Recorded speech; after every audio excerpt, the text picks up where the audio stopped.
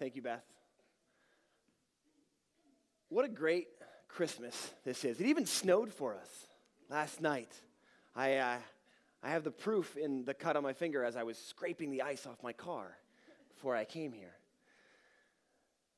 It is my pleasure to be able to speak to you today on this Christmas Eve. My name is Preston Tippett. I'm the executive pastor here at Northridge Church, and I want to thank you as you are giving right now for your generosity to feed starving children who not only live with less, but a lot of times are born into less.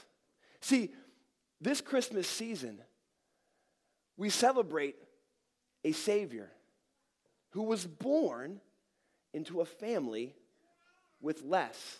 Possibly if he was born into a family today, it would be a family that would be eligible, that would be supported by Feed My Starving Children. See, Jesus' family was a carpenter family. Joseph was a carpenter as trade, and in Jewish times, carpenters didn't make a ton of money. They also weren't real high in the ranking, the status of their community. As a matter of fact, Joseph, if you look at it, wasn't even really Jesus' real dad. I mean, yes, he fulfilled that role here on earth, but at best, Jesus was the adopted son of Joseph. At worst, he was the child born out of wedlock to Joseph and Mary into a Jewish society that saw that as a criminal act. Matter of fact, if we looked at the very first Christmas, it was anything but a merry Christmas. Think about it. We have two young, not even married yet people with an illegitimate child on the way, traveling to a far-off town, arriving there late, having no place to stay, no backup plan, so much so that they are put up in a cave or a stable where the animals laid. And that night, the Son of God was born and laid in a feed trough, a manger, for his first night here on earth. I don't know about you, but I look at that and I go, gosh, that first Christmas, it wasn't so merry. And to top it off, the ruler at that time, a guy named King Herod, or Herod the Great, as he'd like to call himself, had found out about this coming Messiah. And he thought to himself, oh no, this guy's not taking my place. And so he issued a law. And this law said that any young male boy under the age of 2 should just be killed, just wiped off the planet.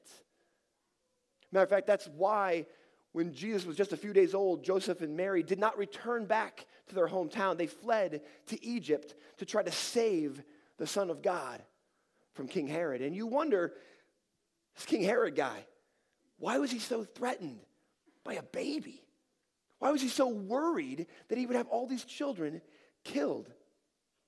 Well, see, he knew the prophecy that the prophet Isaiah had given. Matter of fact, we read it in the book of Isaiah, and it says this, on the throne of David and over his kingdom to establish and uphold it. See, King Herod knew, like many others, that a Messiah was coming to establish a throne in a kingdom.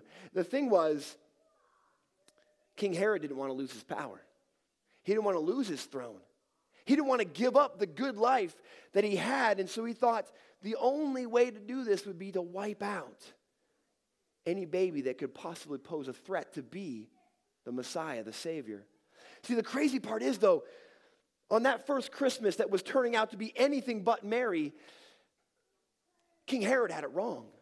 See, he missed the first part of that prophecy that says, of the increase of his government, the Messiah's government, and of peace there will be no end. See, God's revolutionary plan that began with the birth of Jesus was never one of force, but was always one of love. Jesus came to earth not to rule like a great king like Herod was, but to model for you and for me a way to govern our own lives in submission to God, the Creator, who has the only perfect plan for every single person who ever lived and ever will live. That absolutely includes you this Christmas.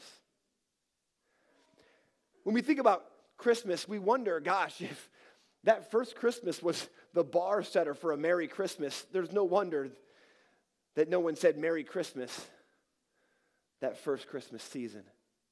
But surely, Mary and Joseph, the parents of the Son of God, surely they understood what it was that the first Christmas had to be merry. But yet when I look at Scripture, especially further on in Luke 2, see, Luke 2 tells about the story of Jesus' birth, but later on in Luke 2, we find out when Jesus is 12 years old, him and his parents take a trip to the temple. See, the temple at that time was a place where everyone gathered together for anything special. And Jesus and his parents and some friends made a trip to the temple. It was a couple days' journey from their home at that time. And for a couple days they celebrated, and then they all gathered up to return home. And after about a day of traveling home, I can imagine Joseph turns to Mary and says, hey, you seen Jesus? And Mary does the typical mom thing, I thought you had him. And pretty soon they're running around the caravan going, anyone seen Jesus? Anyone seen Jesus? And all of a sudden they look at each other and they go, we lost the Son of God. They're thinking they're in trouble. They're obviously guaranteed not to win the Parent of the Year award. And so they turn around and they go back to the temple and they find Jesus just sitting where they left him. And Jesus looked at him and was like, didn't you know that I would be here in my Father's house? See, Jesus was sitting there listening and asking questions of the rabbis.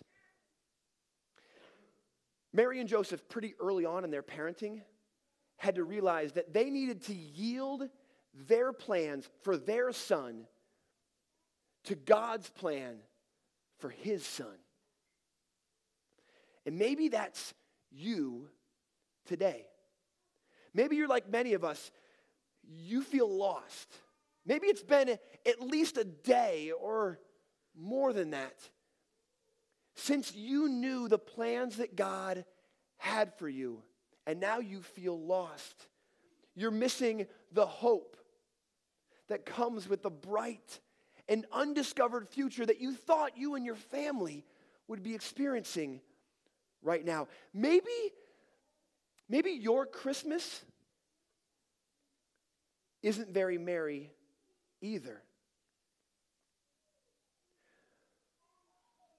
But I'll tell you what, just like that very first Christmas, when King Herod was trying to kill everybody and Mary and Joseph were worried and Jesus was laying in a feed trough, just like that very first Christmas, how the circumstances did not define it, your circumstances right now do not define your Christmas today.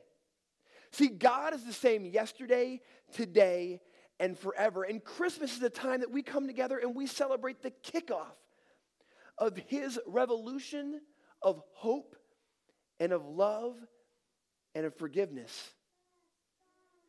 The merry in your Christmas has entirely to do with where you put your focus.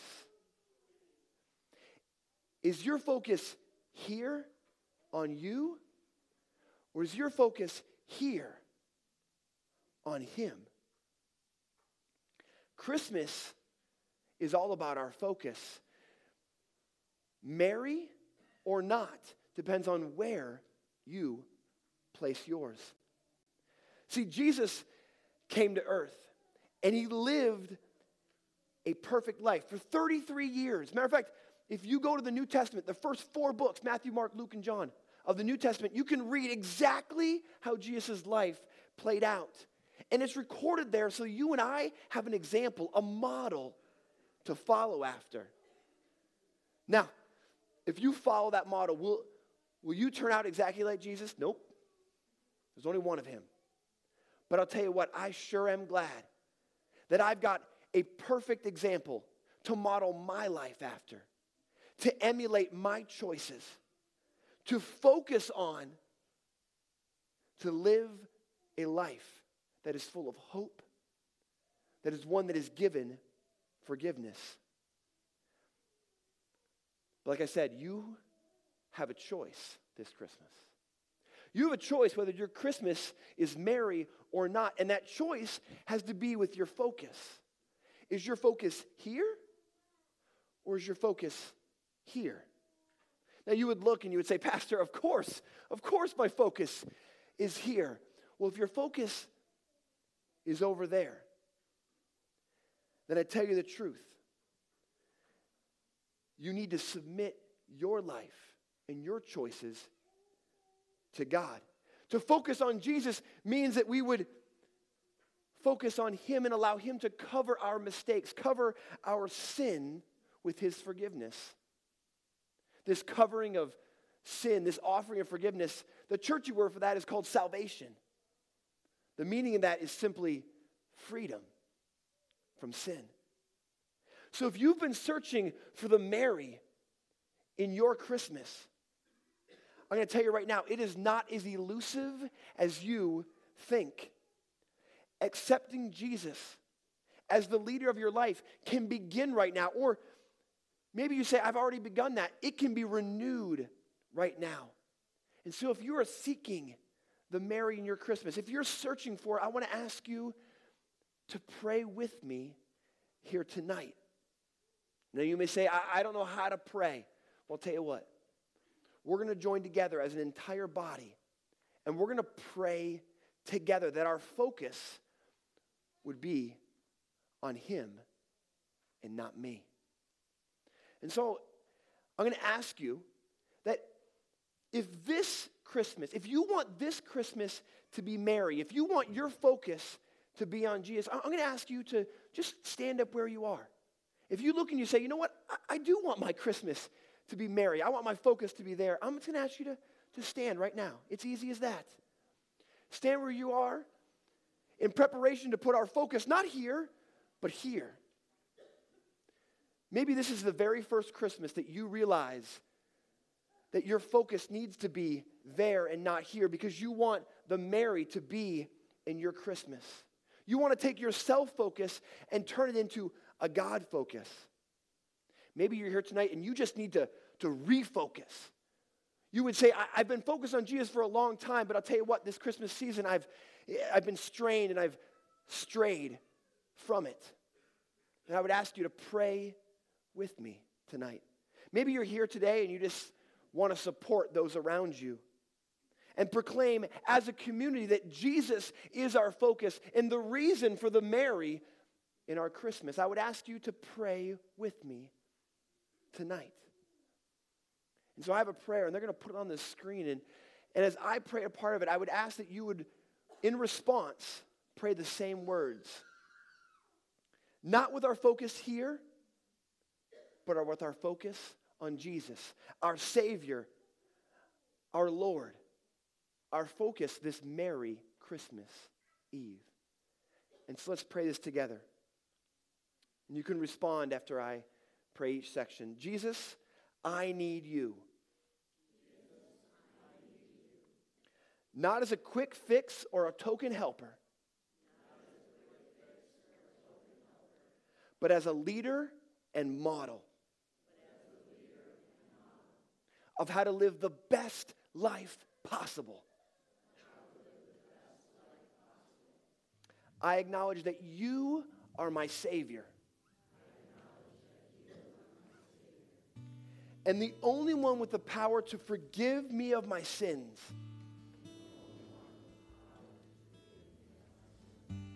And I confess tonight that I am sorry for my sin and need you.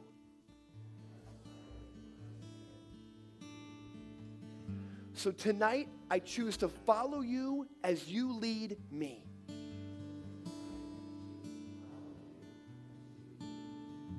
And focus on your plans rather than mine. I choose to make this Christmas very merry. Because you are transforming me from self-focused to God-focused.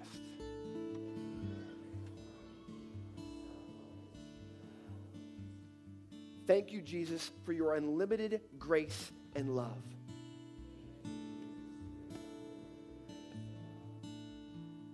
Amen. You may be seated. I want to let you know that if you prayed those words, and if they're reflected in your heart and modeled in your life, from this day forward, you are a Christ follower whose sins have been forgiven and whose focus is on the reason that our Christmas is merry from the very first Christmas that was ever celebrated. And as a Christ follower, I want to let you know that life was never meant to be done alone, to be lived in isolation. Christianity has always been about community. And so as a part of our Christmas service, we're going to take communion together. Communion is when we remember that Jesus lived and died sacrificially for you and I. See, Jesus' sole focus when he was here on earth was on you. And he's displayed what community was all about when on the last day he was alive, he sat down with his disciples and he shared some bread and some wine with them. And so today, we're going to do that together. We're going to have some staff members in each section up front. And we're going to ask you that one row at a time, if you would stand and exit out your left and then come down front. You can take a cup and a piece of bread. You can take it up here because we'll have baskets where you can put the cups back into it. And then return up the right aisle back to your seats. Now, you don't have to be a member of Northridge Church or even come here regularly. We just asked that you will be a follower of Christ and that you take communion with a heart that's submitted to him and focused on him tonight. And so let's pray together before we take communion. Father God, I thank you so much that we can come and we can commune with each other for you. God, I pray that you would continue to transform our focus from self towards you. Lord, that this Christmas would be merry. Jesus, thank you for forgiving me of my sins. Thank you for dying on the cross after living a perfect life, after being born in a not so perfect situation. Lord, we still proclaim that this is a merry Christmas. So Jesus, we open our lives and our hearts to you. Amen.